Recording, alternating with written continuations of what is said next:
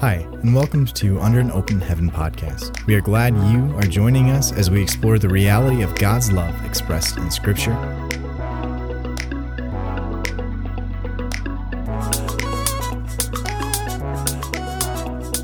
Hey, welcome back to the podcast. My name is Arthur Richardson, and I've got with me Colton Jones, as always. And we are glad to have you listening in to Under an Open Heaven podcast. We're going to go back to the bourbon. I love Woodford Reserve. It is great bourbon. I really do too. I'm trying to pick up some flavors. Obviously, it's coming back. It's coming back. We like to hear that. Just standard like bourbon flavors: vanilla, oak, and cherry. Yeah, regular standard bourbon flavors.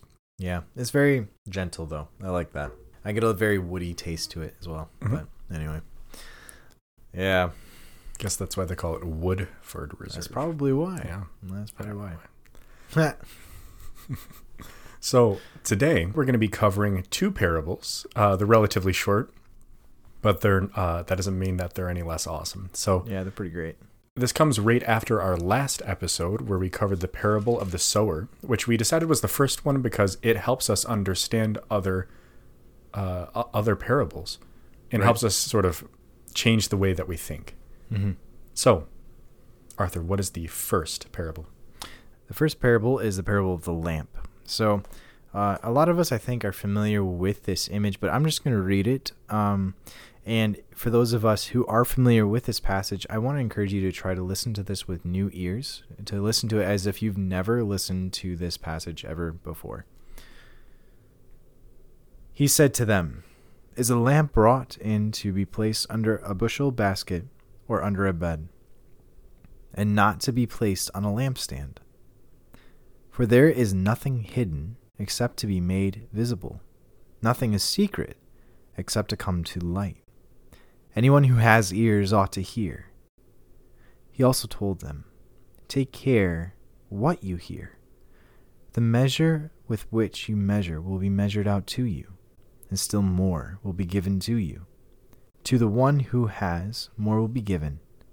From the one who has not, even what he has will be taken away." Yeah, now we're getting to the mysterious meat of parables. Yeah. This one does not have Jesus explaining it to us. Oh, yeah. Yeah. He doesn't explain anything, I think, for the rest of the Gospel of Mark, from what I understand. Of the parables, yes. Of the parables, yep. Yeah. And so, my first impressions of this parable, or at least what jumped out to me at first, it says, "For there is nothing hidden except to be made visible. Nothing is secret except to come to light." And I'm curious what he means by that. This is right after, of course, he explains the parable. Right. So I think he might be describing the nature of truth. Right. In this is kind of how I'm going about it. Truth isn't meant to be put under a bushel basket, not to be hidden. Mm-hmm. So if something is hidden, it's only hidden as much as because it's going to be brought to light. Mm-hmm. So that's what I got from that first part. What do you think, Arthur? Well, I think what he's also getting at is there's other times that he does call us Christians as light of the world. Mm-hmm.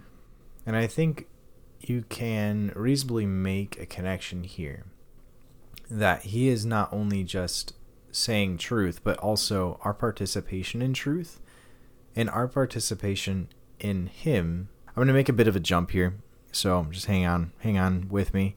But at Pentecost, the Holy Spirit came and rested like tongues of fire upon the heads of the apostles and all those disciples who were there present. If you can think of any one object, what would that be a representation of? I'm thinking of a candle. Mm-hmm.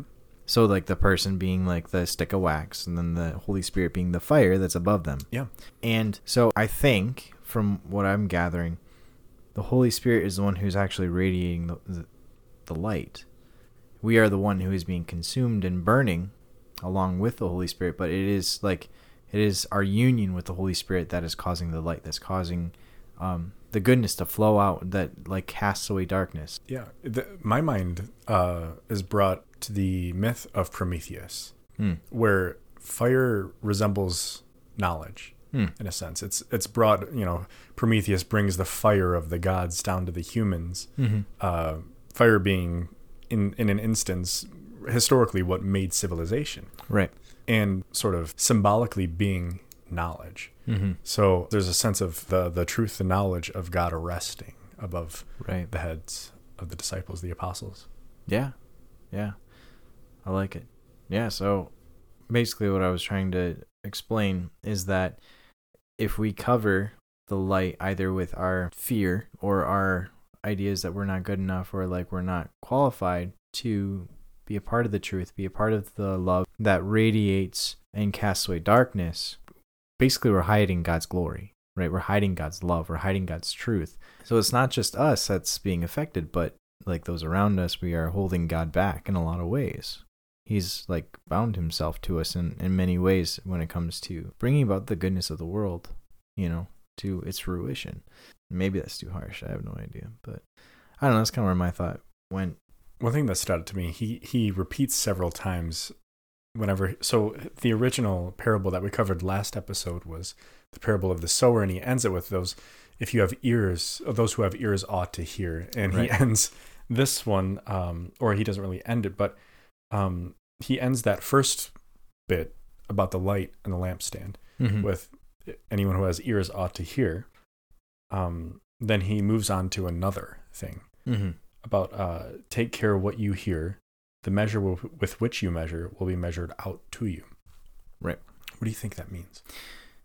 Yeah. So, first things first, just kind of connecting all the dots. One, the truth of the lampstand being put out and casting away darkness. And then connecting that to anyone who has ears ought to hear.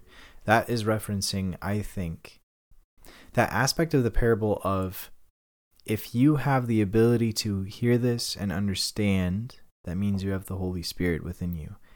And you should take care to pay attention to that.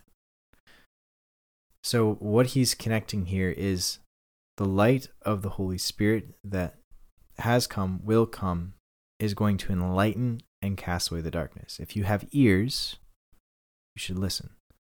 So I've heard in the past that this has to do with exposing sin, a secret sin. And just like looking at the whole of this parable, I don't think that's it, especially with that. And especially with the thing that's followed after taking care to hear and to listen. The measure with which you measure will be measured out to you. So something that's very important with Jesus is forgiving others and to allowing the mercy of God to flow through you and to receive that mercy. That's huge for Jesus's ministry. Whenever I hear that part where it says, take care, what you hear, the measure with which you measure will be measured out to you, I think that has more of a hopeful connotation to it. It might be speaking about expectation. Mm-hmm. You will only receive what you are open to receiving or what you expect from the Lord, more or less. So yeah, I think that's what comes to mind with me about, like, if you expect great things from the Lord, you are open to receiving great things from the Lord. right. But if you aren't, if you're closed off from it, you're not going to receive it. And the peace that you have is going to leave. Right. The things that you have will be taken away in a sense. Maybe not by God, but just by the world. Right. Yeah. No, I like it. Yeah, I think you nailed that there. And honestly, what that really boils down to is faith, right?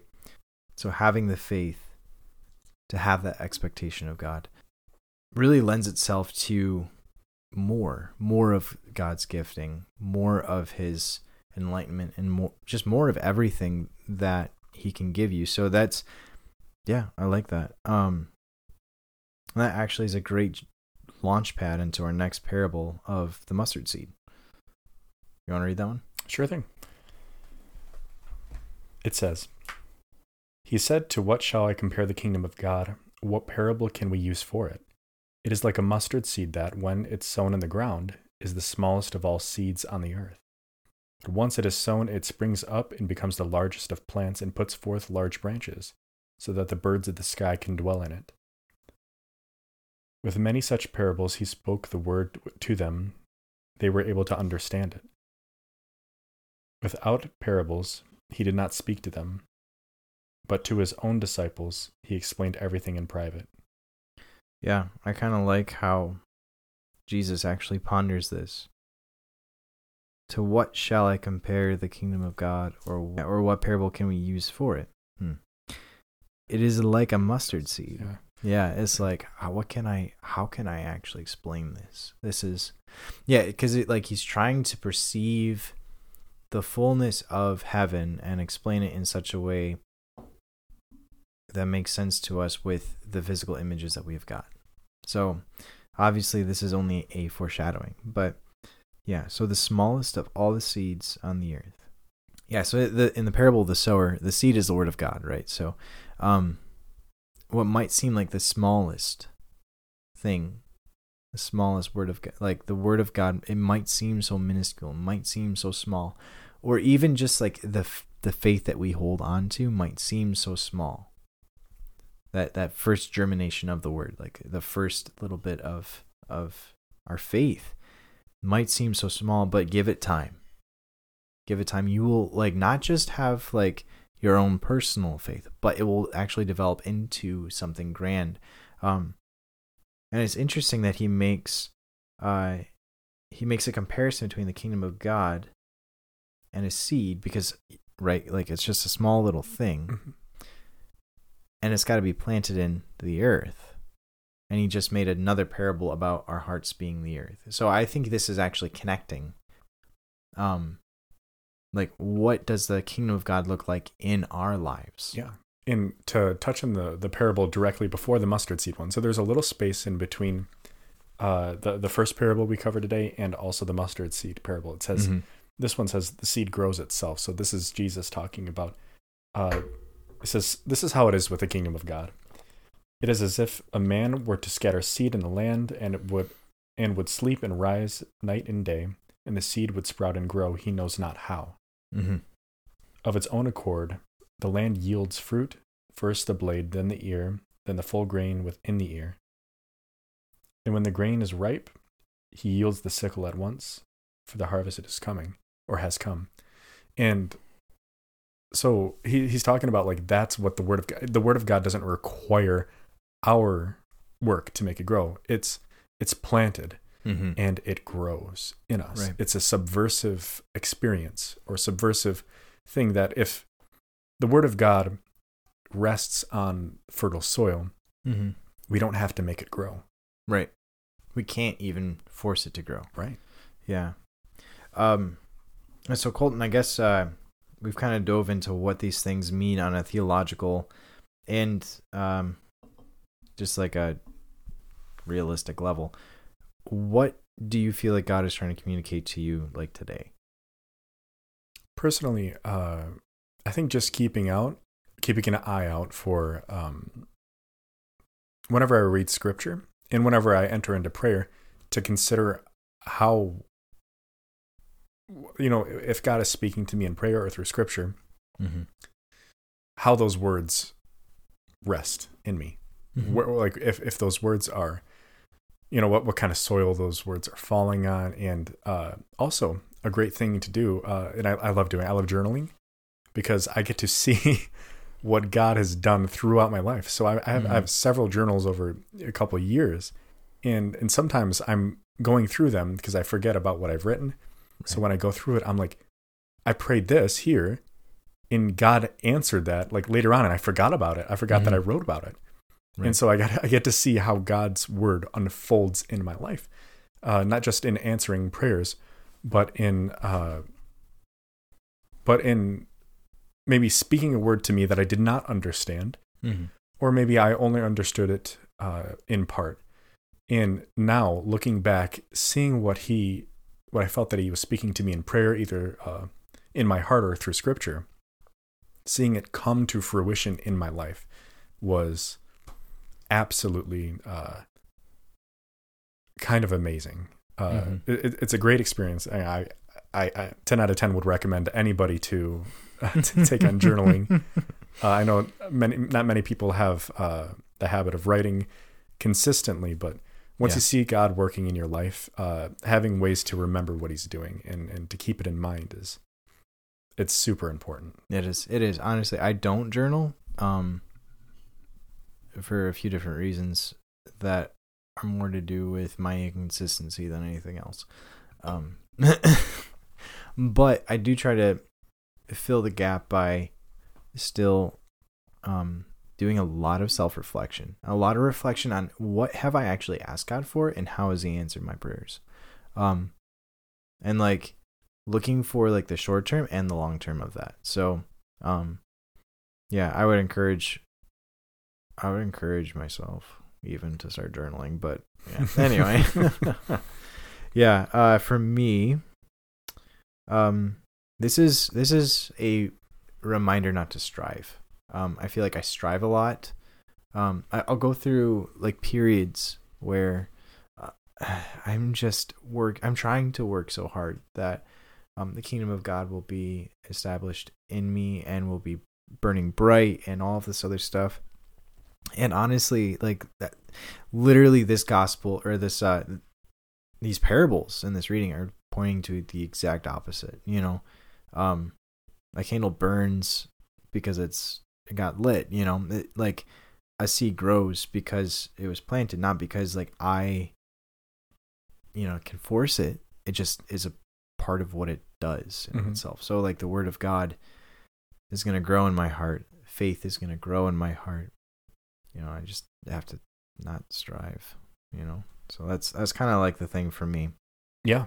So listeners, the challenge for you this week is to consider what are the bushel baskets in your life, either that are placed over that light in your life, or that you place over the light in your life. Because we can be either consciously or unconsciously responsible for dimming the light of God within us.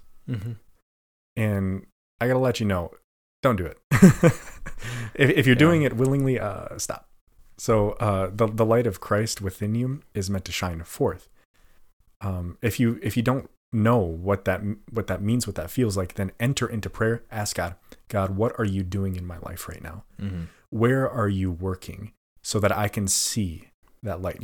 Shine a light on the area in my life that you are working in or that you want to work on. Yeah. So that is my challenge to you, to reflect on what your bushel basket is. And if you are unaware of God's light in your life, ask him.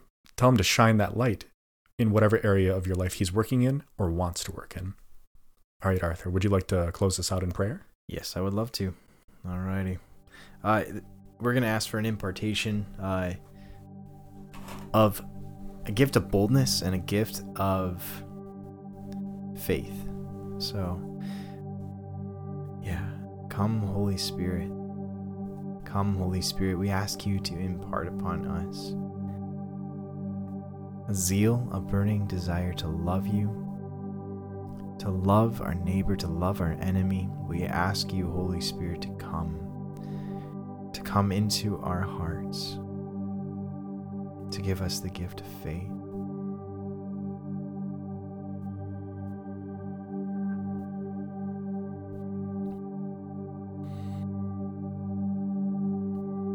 Give me the grace to not strive, but to let your light shine, to let faith grow in my heart. Give each of us the gift to love you and to love you well, to cease the striving, to cease the fear. We ask you just to love us, to fill us with your love, to fill us with your boldness.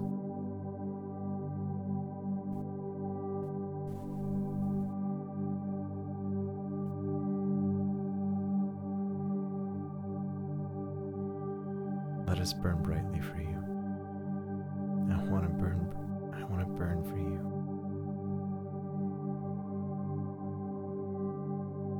Amen. Thanks so much for listening. We're going to catch you next week. If you like this, once again, we ask you to share it and take care. God bless. Bye.